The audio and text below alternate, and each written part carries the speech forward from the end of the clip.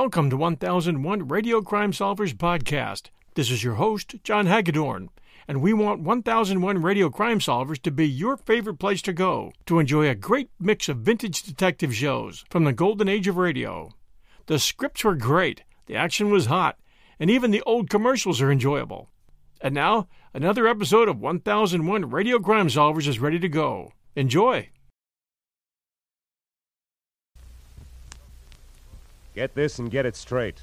Crime is a sucker's road, and those who travel it wind up in the gutter, the prison, or the grave. This time it started with a kid hawking papers on Hollywood Boulevard, and moved from there to a house full of hate on a quiet street, a blonde liar on ice skates, and a corpse in a burned-out shack. And it all wound up right where it really began, in the heart of the kid on the corner. From the pen of Raymond Chandler, outstanding author of crime fiction, comes his most famous character in The Adventures of Philip Marlowe.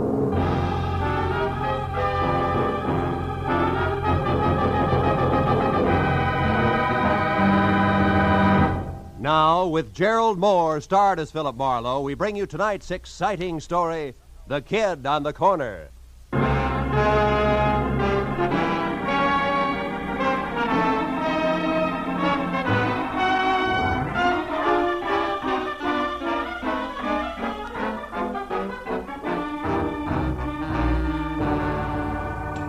After a day jam full of heat waves in December, actresses who passed mascara and long A's off as talent, and producers with glossy convertibles and holes in their shoes, the world looked as phony as a $7 bill. And when I finally closed my office, stepped out onto Hollywood Boulevard into the glare from miles of sheet iron Christmas trees on lamppost trunks, and watched a loudspeaker Santa Claus with neon reindeer trundle by in a cloud of artificial snow, I'd have gladly traded all of Hollywood, California for one quiet Vermont hillside and thrown my license in to boot. All of which convinced me that what Marlowe needed most was a martini in his own apartment, a good book, and a night's sleep in that order. So I started home after them, but only got as far as the middle of the street. Hey, Mr. Marlowe, wait up! It was the kid who sold papers on the corner. Mr. Marlowe, can you spare a minute? I gotta talk to you. Okay, Tommy, let's get out of the street first, huh? I'm not so good at dodging fenders. Oh, yeah, sure. What's on your mind, kid? It's about my Uncle Bert. Bert Larson. He's gone, Mr. Marlowe. What about your family, Tommy? Don't they know where he is? Oh, I don't have no family. I've been living with Uncle Bert in a flat down in Van Ness. Hey, if you haven't had your dinner yet, maybe you'd eat with me in the cafeteria, huh? It's real important to me, Mr. Marlowe. Anything that's important to you, kid, is important to me. Let's go in. Oh, swell. I should have known something was wrong when I heard him walking around. Late last night, you know? He said he was after a drink of water, but he's got those metal plates, kind of like taps on his shoes, so I knew he was all dressed, only I was too sleepy to think anything about it then. Maybe he just got an early start and he's been busy today, huh? No, it's not like that, Mr. Marlowe. Something's wrong. Well, you have, gentlemen. The pork's nice tonight. Stew's the best deal for the money, Mr. Marlowe. Oh? I'll have the stew, please. Yeah, you better make it two, miss. Okay, a couple of stews coming up. See, when I got up this morning, I found this envelope on the dresser. There was $200 inside, and this was written on the front. Let's see it. Dear Tommy, must leave town on business. I'll send more money soon. Be a good kid and take care of yourself, Uncle Bert. Yeah, I see what you mean. Yeah. I spent all day trying to find out where he went. I checked everything but the airport. I know he wouldn't take a plane. He gets dizzy just standing on a curb. No luck, though. Milk, Mr. Marlowe? No, I'll have coffee, Tommy. I feel rugged. Hey, there's a table over in the corner. Come on, huh? Okay. What really makes it fishy is that Uncle Bert's got no out-of-town business. Besides, he's never been out in front more than $20 in his life. I can't figure it. Well, now, look, Tommy, if you're really worried, you don't want me, you ought to go to the police right away. Cops? Yeah. No, I can't. Why not?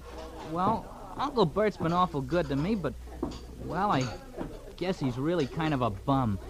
You see, he's a gambler, Mr. Marlowe, a bookie. Uh-huh. Just a harmless small-timer, sure, but I'd get him in an awful jam if I called the cops. Will you try to find him for me? I got dough. I'll pay you whatever you charge. Don't worry about the money, Tommy. I got one lead for you. This name here in the back of the envelope, see? Yeah. Lester Carney. And the number 3004.5. Does that mean anything to you, kid? No. Oh. I'd have looked that guy up myself, only you know how far a kid could get. Sure. Gee, Mr. Marlowe, I'm sure my uncle didn't leave town. It's something else. It's gotta be. He's in some kind of trouble. Now, Tommy, You know that he might be on the wrong end of it, don't you? Yeah. Well, if that's right, I want to find it out fast, Mr. Marlowe. Here's a picture of him. Mm-hmm. Scared, son? Me scared? Nah. Not for myself, anyway. Yeah, I guess I am, kinda. Well, okay, Tommy, eat your dinner, and then get back to work. I'll see what I can find out, huh?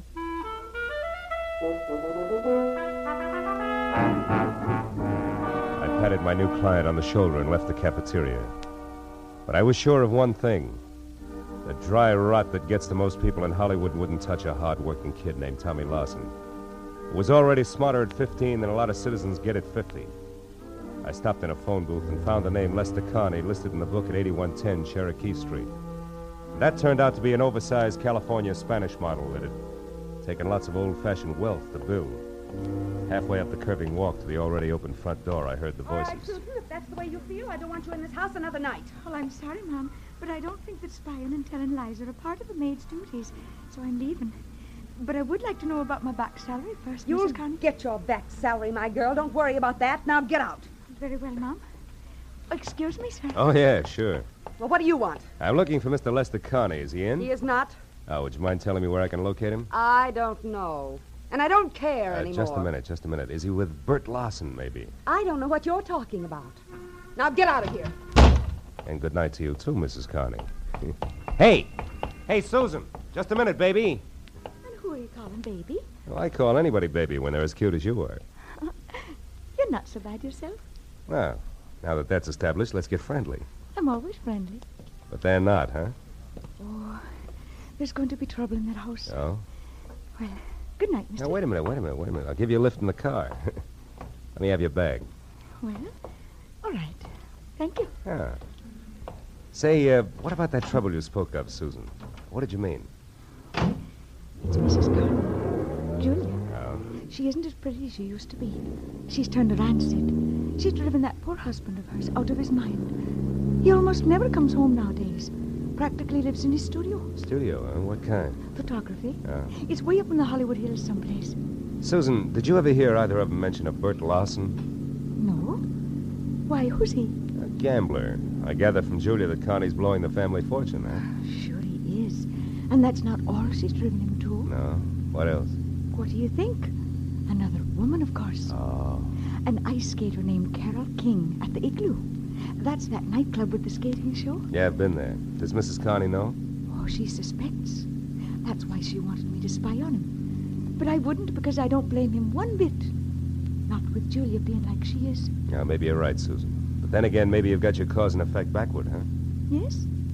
Well, I don't know anything about that. But that poor man's been driven so crazy, he's threatened to kill her. Well, here's what I get out. And stay out.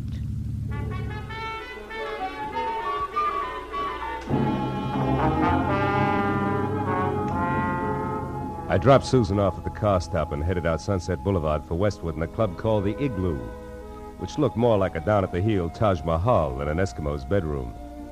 Inside, a line of fast-moving ostrich plumes with wry, crisp waistlines and imitation sable zipped over a short sheet of tinted ice toward the climax of chorus numbers, while I bluffed my way backstage and intimidated the call boy into sending over one Carol King. She turned out to be left in the lineup out front, so I sat down on a cold trunk and waited until the curtain fell. And I got up to greet an athletic blonde with more than healthy face, who sidled dubiously toward me, ice skates and all, and I introduced myself and told her I was looking for Bert Lawson. Why are you looking for Bert Lawson, Marlowe? Well, because people say he's disappeared. Now, I know he's a bookie. You don't have to protect him on that score, and I'm no cop. Just want to know where he's gone. Okay. I hear he made a real killing yesterday, the first one in his life. Oh? I understand he's leaving town to retire. Who's going to make book for you from now on? Nobody. I never play the horses. My friends do. Oh, friends like Lester Carney? Lester? Well, now we get down to business. You smell like you're working for a wife, Shamus. Guess again, sugar. I'm after Bert Lawson, nothing else. That's why I want to talk to your friend. Where is he? Lester Carney is no friend of mine. You know, you should be smart enough to know you're just wasting your time with that pitch. Look, Bud, he was my friend, sure, but that's all off as of an hour ago. We're all through, washed up. I gave him the boot. Why, did he run out of blank checks? I ought to bust your shin wide open keep those for skates that. on the floor, honey. Then skip the cracks. I threw him out because I got sick and tired of waiting. He's kept me on the string for months with nothing but promises. Said he hated his wife, but when it comes down to cases, he refused to leave her. Why? I don't know. He's got some hold over him. He hasn't nerve enough to break. So I wrapped him up in a neat little bundle and sent him home. It was a mess. I'll bet. Between you and Julia, he must be in a great frame of mind tonight. That's his problem now, brother, not mine. What is yours? How to keep your life on ice? No, wise guy. For your information, I'm quitting this show. I'm going to make a clean break all around. Happy landings. But look, what's the connection, if any, between Larson and Carney? Why, Mr. Marlowe, I have No idea. Isn't that wonderful? Okay, sugar, that's where we'll leave it for now. But in making that clean break, be sure it's not your neck. I'll see you around.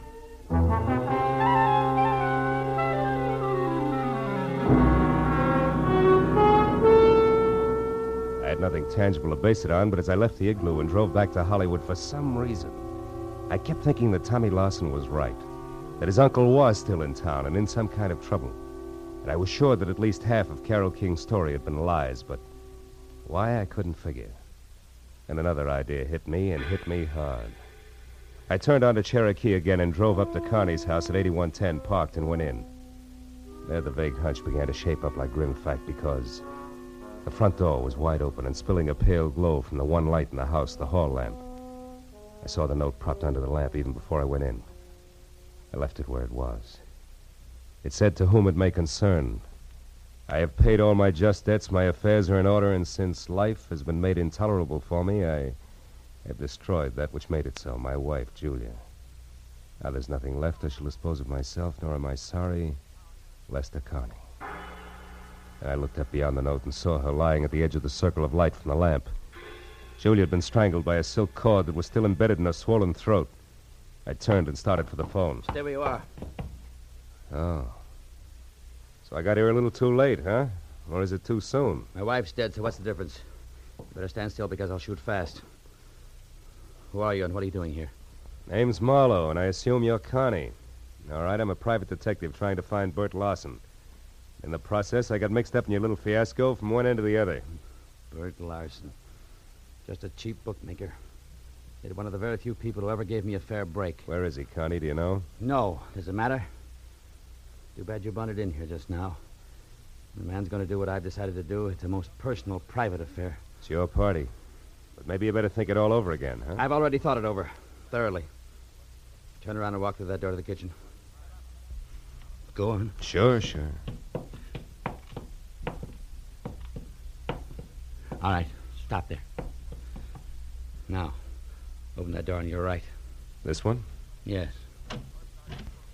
Years ago, that cellar was filled with the best wines the world had to offer. What happened? You pulled too many corks? Find out for yourself, Marlowe. Oh!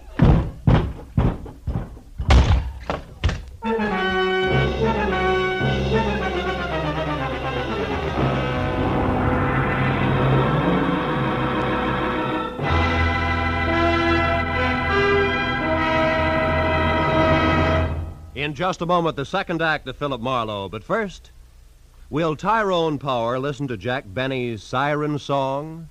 Will Ty consent to portray CBS's great Sunday night musician and lover in the movie The Life of Jack Benny? Tune in tomorrow and find out. No, there's never a question about the quality and quantity of comedy and sheer entertainment on CBS on Sunday night. And remember, the Jack Benny Show is heard on all of these CBS stations. Now, with our star, Gerald Moore, we return to the second act of Philip Marlowe and tonight's story, The Kid on the Corner.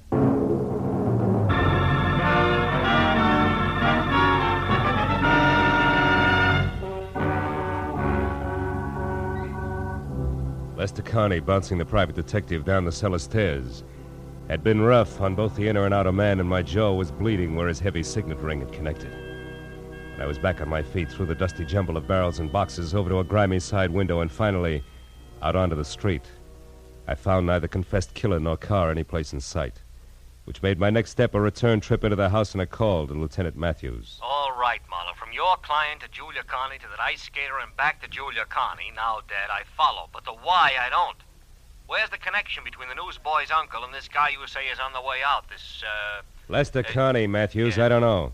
You don't know, you're not saying which, Phil. Well, maybe it's a little of each. Now, look, Lieutenant, Just a second. What is it, Marlowe? Hold the wire, will you, Matthews? Okay, but make it snappy, will you, Phil? Killer on the loose isn't such a good idea, even if he's promised to knock himself off. Might decide to take somebody else along, 3,004.5 North Rossmore. 3,004.5. I can't hear you, Phil. What? What? Oh, a piece of paper, Matthews, in the dead woman's hand. Oh, now you're fine. It's got an address on it. The same address that was on the back of the envelope Tommy's uncle left for him. Well, this address could be the connection I asked you about. Yeah. Yeah, the hook between Uncle Bert and the Connies. Well, we'll get right over there and we'll Matthews, wait a minute. Let me try it alone first, will you? I think it'll play better that way. And keep the kid's uncle out of the police lineup that way. Yeah. Marlowe, I can't. Oh, now, wait a minute, Matthews, please. I'm thinking of the kid. Yeah, well, Okay. Attaboy. Just don't make it too long till I hear from you again. Goodbye. I knew that the 3,000 block on North Rossmore wasn't even close to the Hollywood Hills, which meant that the address couldn't be the dilettante photographer studio that the Connie's ex-maid had described. And 20 minutes later, when I was out of my car and standing next to the doorbell marked 3,004.5, I knew something else, because the name underneath was Carol King. A light showed from someplace deep inside, and my leaning on the doorbell only proved that it worked. There was no answer at 3,004.5, but 3,004, the other twin to the duplex, was different. It featured a sweet old lady who shattered the illusion the second she opened her mouth. I suppose you're just another one of that King girl's friends, eh? Why, do I look the type, Granny? There is no type, young man. Miss Carol King entertains all sorts. Oh, which might include a recent someone who's gray at the temples, short, and maybe talks a lot about the ponies? What? How would I know what a guest talk about? Oh, you gotta be kidding. Look, honey, a woman's been murdered tonight. And Murdered? I knew it. I knew it. No, she wait a had minute. to come to a bad Wait a minute, end. Well, Granny. only yesterday Whoa, I told Henry that if that... Hold it, Granny. Carol is not the one who's dead. Oh. Yes. Well, I'm glad. Sticks out all over you. Now, look, what about that man? Well, he was here about 30 minutes ago, just the two of them, drinking that hard liquor like it was water and making enough noise to raise the devil himself. A farewell party, they called it. Oh, did you see him leave? No. Henry made me come in then, and Well, I mean... Yeah, I know what you mean. You missed it. Okay, Granny, now look, how do we get in here without kicking the door down? Come on, sweetheart, it's important. There may be a body inside. A body? Oh, well, how awful. Here. Over here, behind this ledge. That's better. She always kept a spare key. Yes, here it is. But, you do it. I'm too shaky. You shouldn't be. Just think of tomorrow, Granny, and the news you'll have for one and all. The light switch is on your right there. Uh-huh. See anything? No. How many rooms here? Bedroom, kitchen, and bath, aside from this. Anything in there? No. You suspect foul play, all right, don't you? The foulest. Don't let it worry you, because... Hey, those photos there on the wall. They're taken from Mulholland Drive, aren't they? One by day, one by night, both in the same spot, the Hollywood Hills? Sure. That's where he has a studio, that Lester fella. Yeah, that Lester fella. Granny, do you know where it is? I mean, Mulholland Drive and where? You know, that street runs for miles along the top of the mountain. Well, of course I do. Was born and raised here in Los Angeles. Granny, where? Mulholland and where? Mulholland, Laurel Canyon Boulevard, just south of the intersection. Thank you, sweetheart, and goodbye. Oh, wait, one moment now, if you please. What's the matter? What's your name, officer? I know my rights. Your name and your division. Granny, dear, I'm no cop. Huh? I said I'm no cop. Oh, not a police officer. Well, then who are you? Just a passerby. A stranger in the night. Good night, Granny.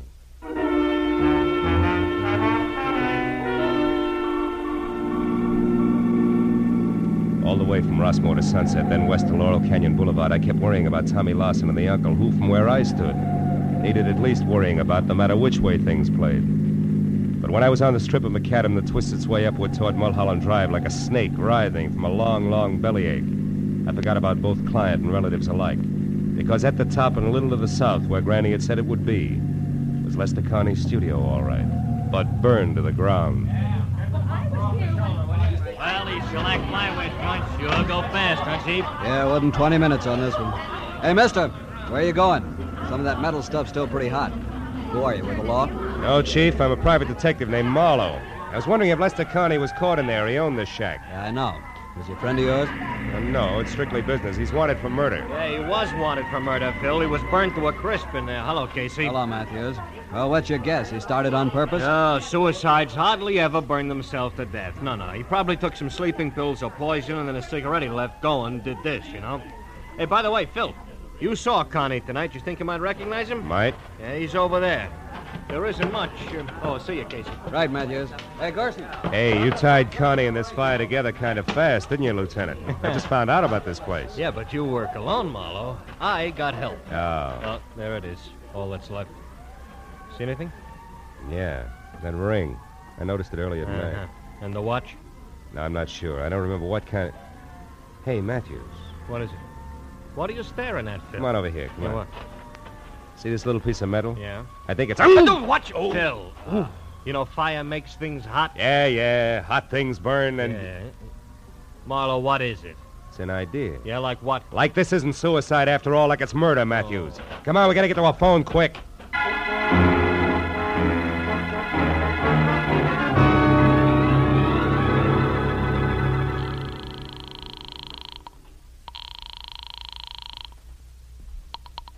Los Angeles International Airport, Central Dispatcher's Office. Look, miss, this is important. I'm calling for Detective Lieutenant Matthews at police headquarters. What passenger flights have left in the last half hour? Passenger flights? Yeah. Well, there have been two, sir. One to Dallas, Texas, the other to Chicago. Both American Airlines. Nothing out of the country? Marlowe, what are you getting? Will you wait a minute, No, Matthews? sir. However, there is a flight scheduled to leave at 10:10. Uh-huh. But that's just 5 minutes from now. That's going to Manila. Mercury Airways. Shall I connect you? Yeah, hurry, will you please? Yes, Hey, Matthews, sir. this may be it. I'm glad for you. Mercury Airways. Central Dispatcher's Office, Mercury. There's a call from the police here for you. Go ahead, sir. Look, your 10:10 flight from Manila, is it going out on schedule? Yes, sir. The plane's standing by for the tower signal now. Oh, then tell me this. Is there a passenger aboard named Bert Larson? Larson? One He's the moment, killer, please, Phil? sir. Hurry, will you? This Larson killed Lester Connie. Then he's Will you the hold one it, Matthews? Yes, sir. We have a Bert Larson aboard. Oh, good. Keep him there and don't let that plane get up in the air. Do you hear? The man's wanted for murder. But don't do anything else either. Just let him sit and wait for us. You got that? Yes, sir. I understand. Fine. We'll be there as soon as we can. Goodbye. Come on, Matthews. It's your show from here on in. Sirens included.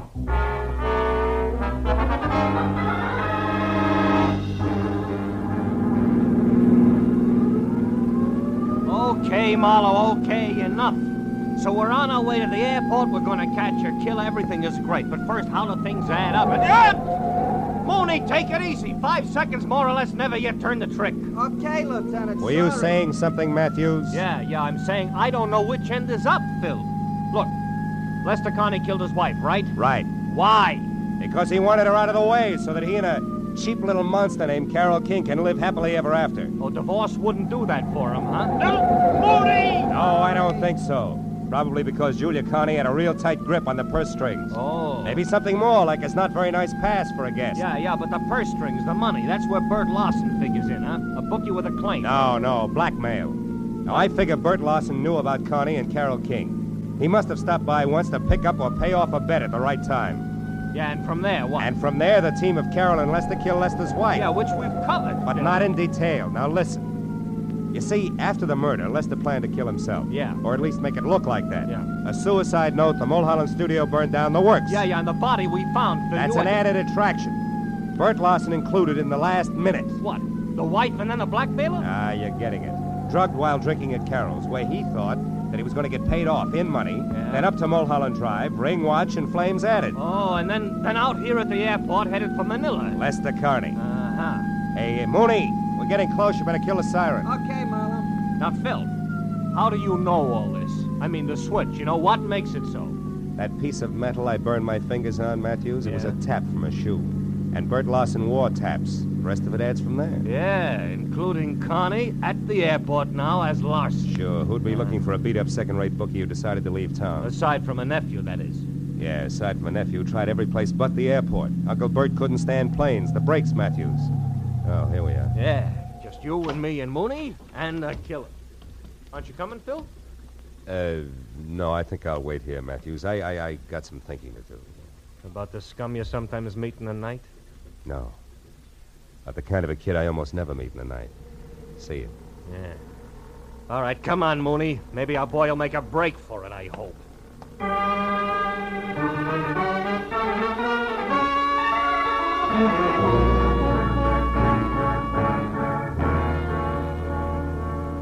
Lester Connie didn't make a break for it, and an hour later when they picked up Carol King, it was the same thing. Each of them was surly, ugly, but they talked. So when I finally left police headquarters, where try as he would for Tommy's sake, Matthews had found it impossible to skip over Bert Larson's connection as a blackmailer. It was pushing midnight, and I was dog-tired. There was something worse than that when I was back on the corner near my office, walking toward Tommy Larson, who was untying a stack of fresh newspapers. Then the headline. Read all about it. Hollywood killer nabbed. Blackmailing bookie. Jealous wife slain. Hiya, kid. Hiya, Mr. Marlowe. Lieutenant Matthews tells me you had kind of a rough night. Kinda. When'd you talk to him, Tommy? After the first editions hit the street, I wanted to know if you were okay. The story didn't say. Publicity no good for your business, huh? Not much. Look, kid, did the lieutenant say anything about you? I mean... I'm gonna stay with a neighbor, a friend of Uncle Bert's. Oh. He had friends, you know. He wasn't really bad at heart, Mr. Marlowe. Not really. I believe that. So do I, Tommy. He was just mixed up. Yeah. Sure he was. And you know why? The way he thought the world owed him a living, that's why. And I couldn't tell him otherwise. Excuse me, Mr. Marlowe. I gotta get going. Thanks a lot. You were swell. Sure. Extra. Bookie and Babe slain in Hollywood Triangle. 2 dead in Hollywood slaying. Extra.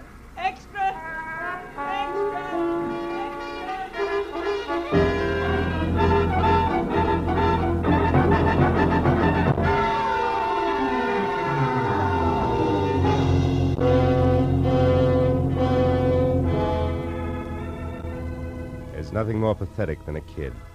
The first time he's really slapped down by life. We, the older ones, the tired ones, learn to roll with the punch.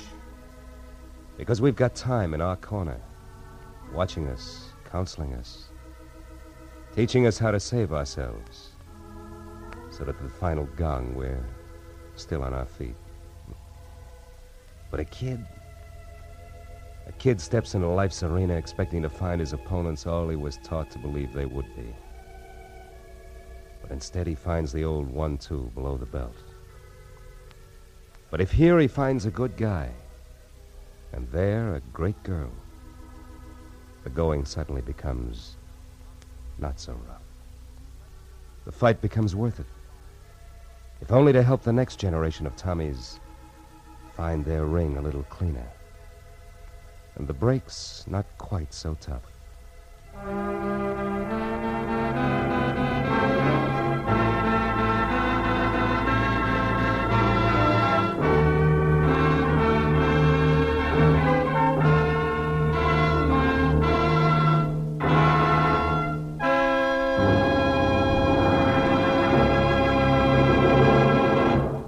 The Adventures of Philip Marlowe, bringing you Raymond Chandler's most famous character, star Gerald Moore, and are produced and directed by Norman MacDonald.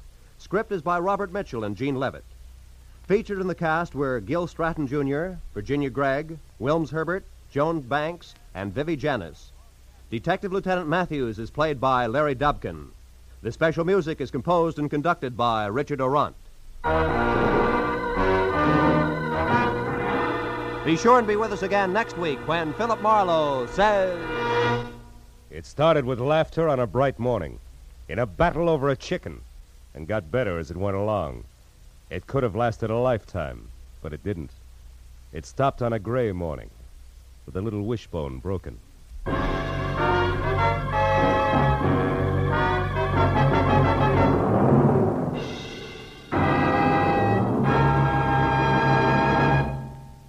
Stay tuned now for Gangbusters, which follows immediately on most of these same CBS stations. This is Roy Rowan speaking.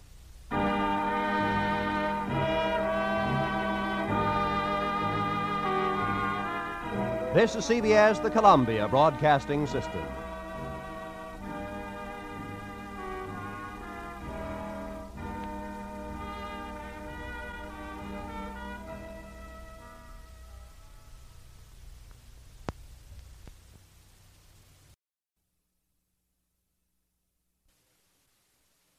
and get it straight. Crime is a sucker's road, and those who travel it wind up in the gut of the prison of the grave. This started with laughter on a bright morning in a battle over a chicken, and got better as it went along. It could have lasted a lifetime, but it didn't. It stopped on a gray morning with a little wishbone broken. From the pen of Raymond Chandler, outstanding author of crime fiction, comes his most famous character in The Adventures of Philip Marlowe.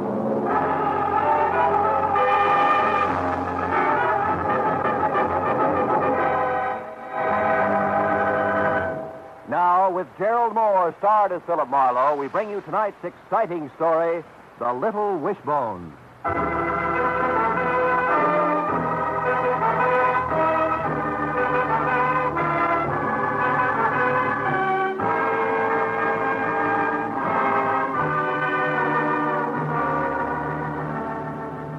Sometimes the sun doesn't shine at 9 o'clock in the morning. Sometimes everything's just gray. The sky, the buildings, the streets, the faces going by, gray in a man's mind. And when I parked in front of the politely landscaped stucco square on Sunset Boulevard and got out of my car, I knew that this was just such a morning. And that was right as it should be, because what I had to tell her, what had to be said, belonged in gray to the chilling half-light that leaves everything and everybody something less than real. To the half-light that's maybe a moment before birth, maybe a moment after death. Yes, sir? I'd like to see Miss Jones. Miss Cordelia Jones, please. I called. My name is Philip Marlowe. Oh, yes, Mr. Marlowe. I'm Mr. Early. Come in, please. The police told me what happened, sir. I'm sorry. Yeah, thanks. May I see you now, please? Yes, of course. It's the last door down on the right-hand side. This way, Mr. Marlowe.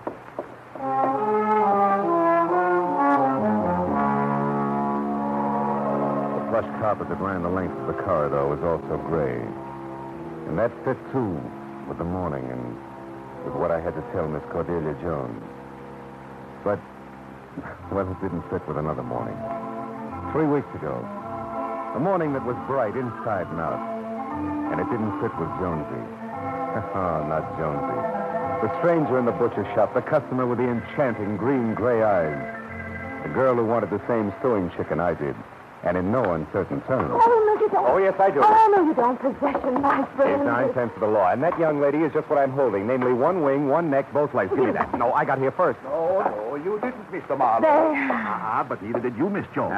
It was a tie, a photograph finish. Now, who really needs this scrawny little bird the most? Me. I do. I'm the one who needs... Not all talking together. Now, you first, Miss Jones. I'll be the judge. Fair enough, Mr. Schwartz. Your Honor, early this morning I was inspired. Yeah. I woke up thinking about chicken cacciatore. Chicken cacciatore? What do you think I was thinking about? I was thinking about... No interruptions now. Now, young lady, you woke up thinking about chicken cacciatore. Well, go ahead, Mikey. Well, that's it. For chicken cacciatore, you need chicken, and since I cook for one, I need a small chicken. End of testimony. Aha. And you, Mr. Marlowe? The same, Judge. Honest to goodness. For inspiration, do I also cook for one? No, ma'am? Not even spoken for. You? Well, good. Then that does it. That does what? Solves the problem. Tonight, you have dinner together. Oh, no, we couldn't. We don't even know each other. Why, this Mr... What's your name again? Marlowe, Phil Marlowe. What's yours? Jones, Cordelia Jones. But don't dare use the first part. I answered as Jones. Oh, there. Now you know each other. Well? Suits me. Jonesy? Oh, no, 6100 North Carolina. 8 o'clock. Don't be late, and send the bird out, please, Mr. Forth. Yeah. Goodbye. Goodbye. Mr. Marlowe. Yes, Mr. Schwartz. You can put the chicken down now. We are the only ones in the shop.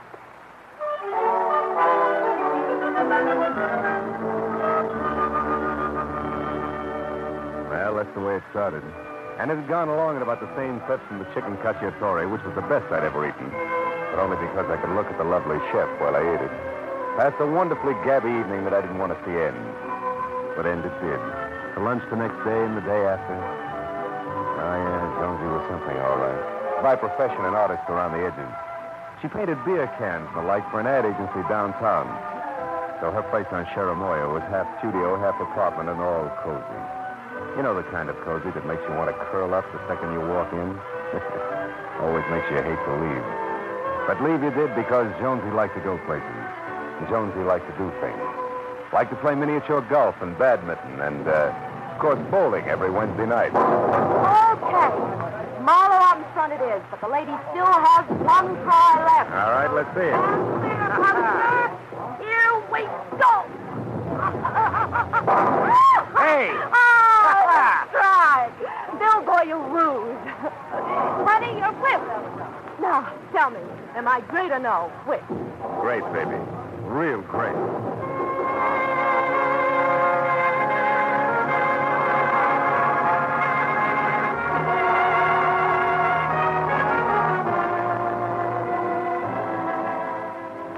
And now, ladies and gentlemen, before we start through the observatory proper, and tonight's exciting trip to the moon, we're going to go Of all the dirty, double-crossing dealers. I'm talking about you. You call my office. Few beer tonight, you say. Let's just look at the moon. Are you silly? You bet I expected Mulholland Drive. Yeah, park car and all. Oh, come on, Jonesy. We can still get out of here. You. Have you two quite finished your little chat? Quite. Here's this. We're sorry. We'll be very quiet, we promise. Come on, Sue. You better stay with the others. Okay, we'll stay with... Something breaking you up, Junior? Yeah. Young love, my friend. Always does. Now, excuse me, but I don't think I can listen to a charming guide anymore. Good night, sir. Bill, are you going to join the rest of us, or... Bill, that man going for the door there. Yeah? Who is he? What did he say to him? But he was leaving. But young love always broke him up. Why? Because I don't know. I guess I thought he was somebody else. Well, come on. This guy's great. He wouldn't listen for a word. Or the moon over Mulholland Drive. Bill, be tactful, boy. Lady appreciates it. Most of the time. Come on.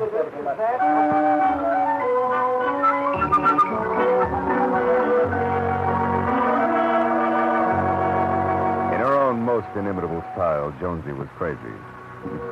But there, too, I went right along with her.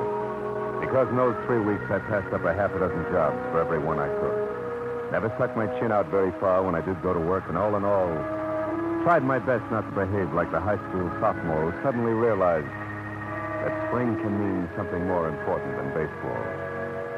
We were at her place one night. The evening's plans had called for me to sit as a model, from the wrist down exclusively. All I had to do was hold a bottle of Johnny Walker in the pouring position while she sketched it. But I just couldn't get with things. Bill, you're fidgeting again. Yeah, and I'm not going to get any steadier. How much longer, Jonesy? A minute. Just don't think about it. What about tomorrow? Sunday. What do we plan? Loads of them. Give. What happens first? I come over here. It's breakfast, no doubt. Mm-hmm. And after hot cakes, bacon and eggs, coffee, and lots of cigarettes, we can, You haven't skipped anything. Huh? Oh, yeah. Well, come to think of it, I have. Grapefruit broiled. We'll start with that. Then the eggs basted, and then... It's impossible. I'm helpless. What next? After you've gorged yourself, I mean. Yeah, well, after I've gorged, we'll get into my car and take a ride. Say, Laguna Beach? Oh, no, not that, Phil. Not Laguna. You what? What is it, Jonesy? What's wrong with Laguna? Nothing, Phil. Oh, it's just that I don't like it there. It's an artist colony, you know. Go ahead. And it's where I couldn't make a go of it once. I'd rather not go back. I'd rather go someplace else. Anyplace. All right? Sure. Yeah, I thought it was something more serious, Jonesy. I mean, not that your work doesn't count, You're but... a detective without office hours, huh? Yeah, I guess so. Do I go back to the bottle bar? Uh-uh. You don't move an inch down. Unless it's close. You? Yeah, give me that stuff. Pencils, board, paper, all of it. We'll put it over here, and I... Oh, God, your arm pretty. Oh, I'm sorry. Nervous, huh? Yeah. Oh, no damage done. I don't think. Glad it wasn't your watch. Cat's broken. Mm-hmm. Hey, baby, it's kind of cute. Miniature ice skates, huh? For my kid brother. Oh. I think we were going to be a great skating team when we grew up. Really? And the four-leaf clover? Oh, well, wisher. Way back at college. A girl. Mm-hmm. Hey, kid. Tear our hearts entwined. How about that? Also back at college and none of your business. Okay. And this space? Here, where the piece is broken off near the chain. What was that? Well? It was a wishbone. Gold when I lost it. You'll put the bracelet on my wrist, please. I just remembered I got to finish this sketch. It's due first thing Monday morning. Do you mind? You mean I got to pose some more? No, thanks, Phil. I can finish it alone. I'll look for you tomorrow morning at 10. All right? All right. Good night, Jonesy.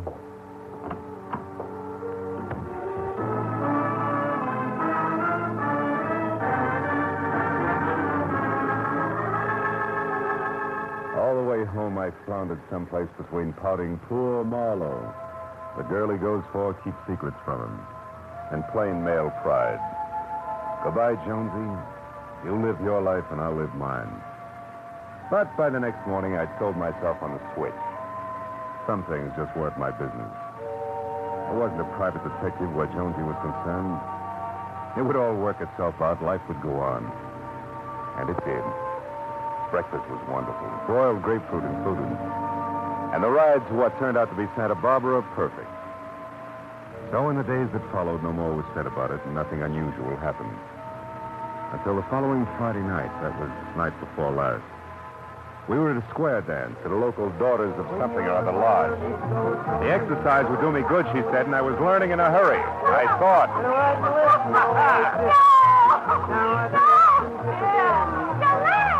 You laughed! Now turn right to her! Oh, you big heart! Pick up your feet! Forget your part off just for tonight! But laughter died in her throat when we swung into a grand right and left, which abruptly brought her up against a tall, fat man with a circle of sweating face that offered cold black buttons for eyes. Almost no nose and thin, pale lips that were twisted as far away from a smile as possible. Without saying a word to me, she ran from the floor toward the check room. And I started after her until suddenly I remembered the face that had just frightened. The man who had laughed at young love that night at the observatory. The man Jonesy had thought she'd known. I turned back just in time to see him walk off the other side of the dance floor. Calmly leave the building by a side entrance, which was all the cue I needed.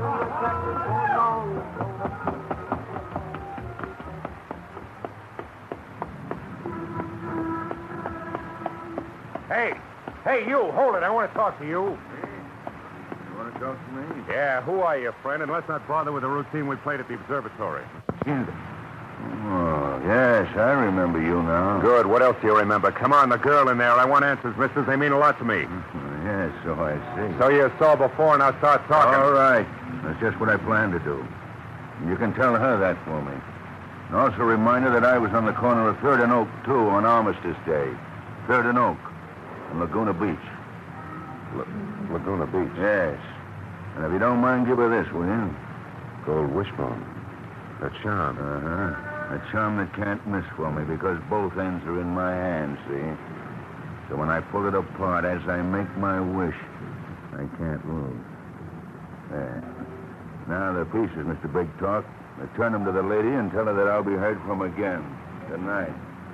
Good night. Yeah. You'll hear from me again, too.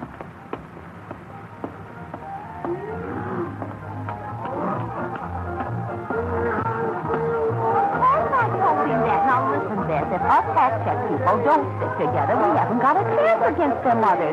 Well, we'll be so... Oh, wait a minute, a customer. Call you back. Yes, sir. Your check? Yeah.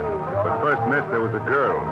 About your height, dark hair, pretty green eyes, green dress, cut yeah, like... wait a minute. Are you Mr. Marlowe, maybe?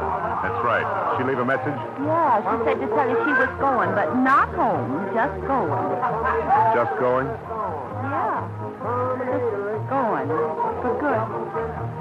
Oh, want your hat and coat now, mister? Yeah. My hat and coat.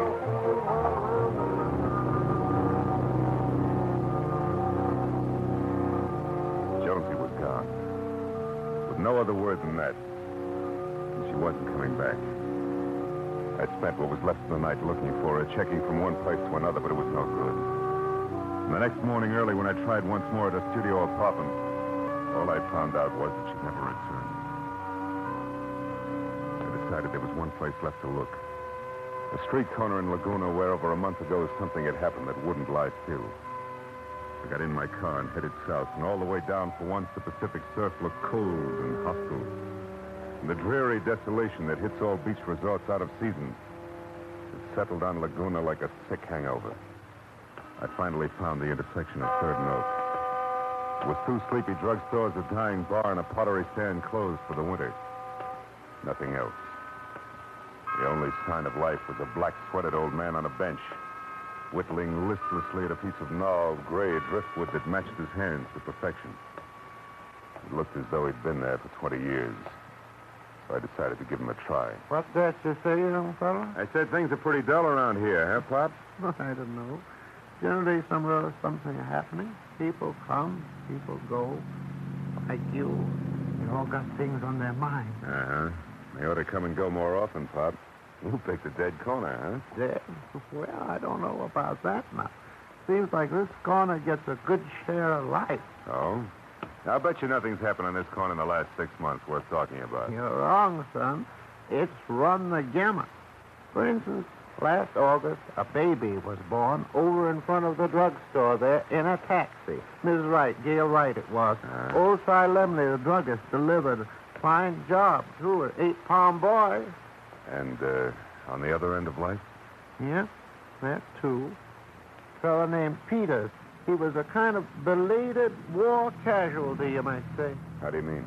Well, he went through the First World War without a scratch, and then he got himself killed by a hit-and-run driver right over there in front of the tavern, and it happened just a month ago on Armistice Day. Hit and run. A man dead. Yeah, about 2 o'clock in the morning, they say. To this day, they haven't caught up with the driver. Say, what's the matter, son? You're white as a sheet. I felt like I'd been hit hard below the belt. I don't remember what I told the old man. All I could think of was Jonesy on Armistice Day. A hit-and-run death and a slimy maggot breaking a wishbone charm between fat fingers. But my next step was mechanical. I started checking rooming houses that catered strictly to artists, and the third one paid off. More than I expected. Cordelia. Yes, I remember Cordelia. Come in. Thanks. And she did have a room here, Mrs. Winkle. Yes, she did. Now, what was it about Cordelia, Mr. Marlowe? Well, I'm a friend of hers, Mrs. Winkle, a good friend. I'm trying to locate her. I see. Well, Cordelia left quite suddenly in the middle of the night, Mr. Marlowe. Left a half-finished canvas behind, too. Beautiful thing.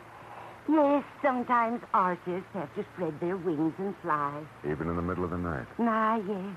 I used to myself when I was younger, heaven knows. Tell me, Mr. Marlowe, is anything wrong about Cordelia? Why do you ask that, Mrs. Winkle? Because the morning after she left, it was Armistice Day, I think. A man came here asking about her. A fat man. Did you know him? No, and from what I read in his face, I don't think I'd like to. Look, Mrs. Winkle, I gotta find out all I can about that guy right away. He means trouble for Jonesy, Cordelia. You see, well, what I mean is... Don't bother explaining. I think I understand. As it turned out, this fellow used the telephone while he was here. His name is, let me think now. Orland, something weak and sniveling like Begley. That's it. Orland Begley. He made a reservation at the Beekman Plaza Hotel in Hollywood. Begley, Beekman Plaza, huh? Mm-hmm. Okay, now look, did you tell him anything about Jonesy leaving like she did? Oh, goodness, no. I said she planned on leaving. I even told him what we had for breakfast. He just smiled. It was dirty. Then he went away. That's all I know. Mm-hmm. Thanks, Mrs. Winkle. Thanks a lot. Good luck, Mr. Marlowe.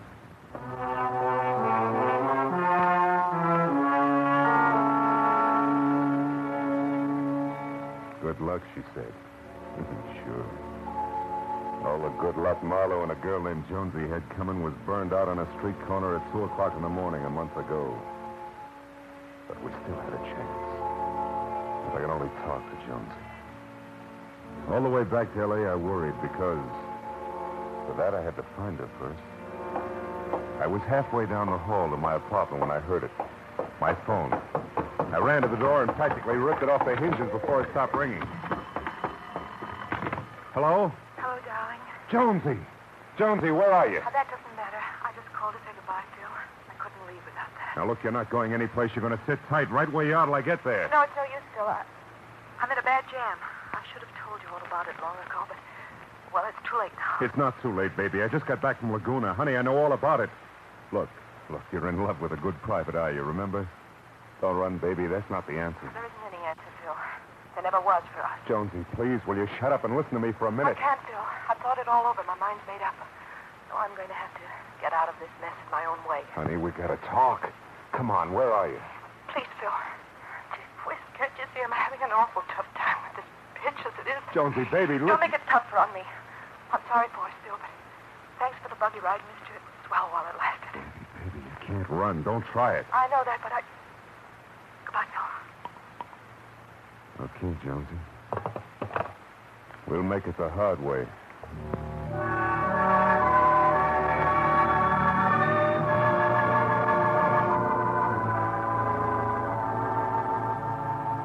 Since I couldn't stop Jonesy from running, I figured I could at least stop the guy who was chasing her. So I called the Beekman Plaza and found out that All and Begley was still registered. I got in my car and started for the hotel, but then I got another idea. There was a good chance that a sleazy, blackmailing crumb like Begley carried a record of his own. Anyway, it was worth a try and would pay off better now than a beating. So I went to police headquarters instead, where Detective Lieutenant Matthews was his old sympathetic self, as usual. So, you got some citizen all staked out, and now you want to find out if he's a crook, huh, Marlowe? What is this, something new in crime detection? Now, look, Matthews, I'll come down some quiet Tuesday and we'll make all the jokes all afternoon. But right now... Wait a minute. If you're going to dip into police files, I would like to know a little bit more about it, huh? No joke. All right, the guy goes by the name of All Begley. Fat, dark, 6'1", about 40. Could be anything from a badger to a bum check artist. Right now, he's shooting an angle that includes me. So I find him in the files. I want an exclusive on him for 10 minutes, then he's all yours. Yeah? And what's the hooker? Why are you included? Because of a brunette named Jones. Oh. Jones, huh? Yes, Jones. I'd like to make it Marlowe someday. Don't fool, Matthews. This time I'm serious. Okay, Phil, okay. Help yourself. You'll find about 3,000 fat guys in there, 2,000 of them with dark hair. Go ahead and start. I'll send in one of the clerks to give you a hand. Matthews' guess was close. But with the clerk's help and hard work, we narrowed the field down to a few hundred cars and started through. The streetlights had been on outside for an hour before we finally found it. 40 pounds lighter and sporting a mustache, but there was no doubt about it. James Orland, alias Jim Orlo, alias Orland Bigelow, was now Orland Begley, with charges that ran from petty thievery in Louisiana to one that even got Matthews on the ball. Begley was wanted for murder in Rhode Island. What are we waiting for, Marlowe? Let's go get him. When we piled into the squad car and headed up Sunset Boulevard, I began to feel good again for the first time since Jonesy had run away at the square dance. When we turned up Whitley, Matthews cut the siren, and 2 blocks above the boulevard, we stopped.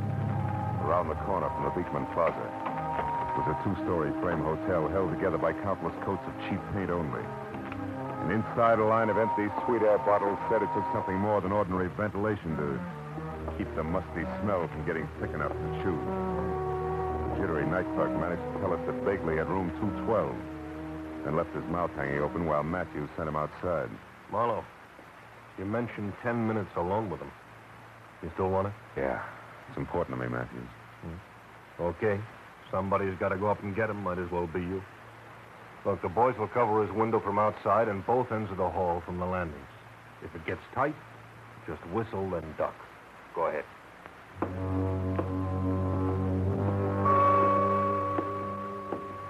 Went upstairs to the second floor where the only light was a red bulb at the far end of the hall marked fire exit. Just then, midway down, I saw a figure backing out of a door. A fat figure who was having trouble with a lock. He turned, took 3 fast steps toward me before he realized I was there. It was Orland Begley. When he saw me, he stopped and began slowly backing up. You, what do you want? What are you doing here? Where is she, Begley? I don't know. She ran out, I guess. It's all off anyway. not going through with it. I changed my mind. Sure you did. Come here, you! You lousy murdering pig, Begley. Get up! How did you know that? How'd you find out? Police filed bulletin from Rhode Island. You mean you...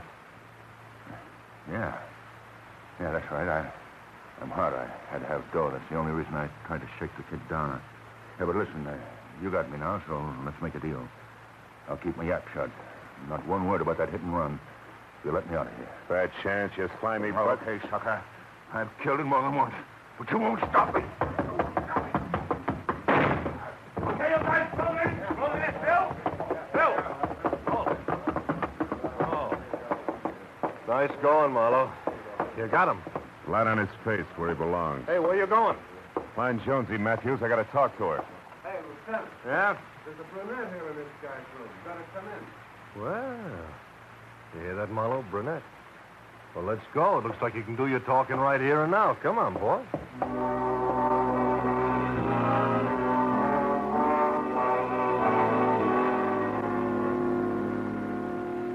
I went along with Matthews, all right. But it didn't work out like he expected because what I had to say to Jonesy then just couldn't be said. Not in a cheap hotel with a bunch of tough cops standing around it. I had to wait. Wait for the hours of a long night to pass. A night I spent pounding the sidewalks through miles of back streets while I tried to get hold of myself.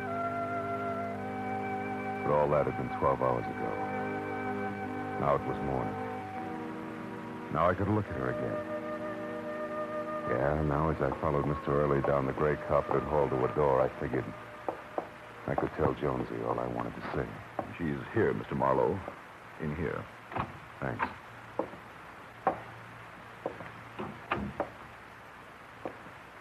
Well, Jonesy, I guess you didn't understand that when two people are in love, they share everything. You didn't give me a chance, Jonesy. You see, I found out Begley was a killer after you'd already gone to his hotel to get him. You crazy kid. You should have trusted me, Jonesy. Played it straight. Because no matter how you add it up, we had something worth waiting for. Well, as you said, thanks for the buggy ride, baby. It was great. Oh, here's your little charm. Wishbone. Sorry it's broken.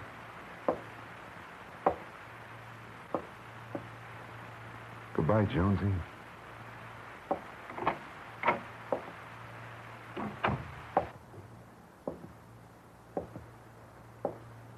Is there anything else I can do to help, Mr. Marlowe? No. Nothing. Thanks.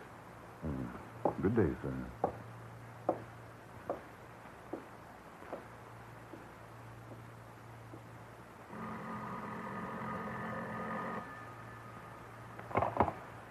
Hillcrest Mortuary. Mr. Early is speaking.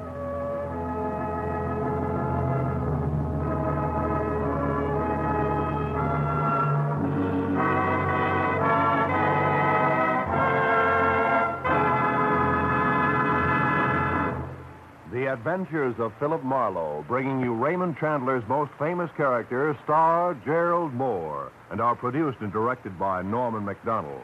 Script is by Robert Mitchell and Gene Levitt. Featured in the cast were Gene Bates, Bill Johnstone, Jane Morgan, John Daner, Edgar Barrier, and Ann Morrison. The square dance was called by Paul Pierce. Detective Lieutenant Matthews is played by Larry Dobkin.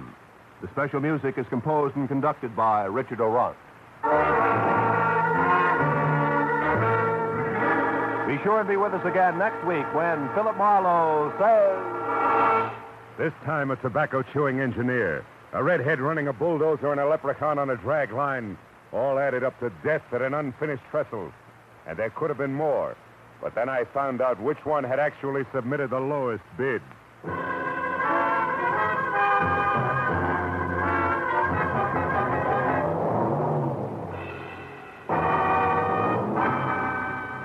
The Adventures of Philip Marlowe, starring Gerald Moore, comes to you every Saturday evening at this same time, transcribed.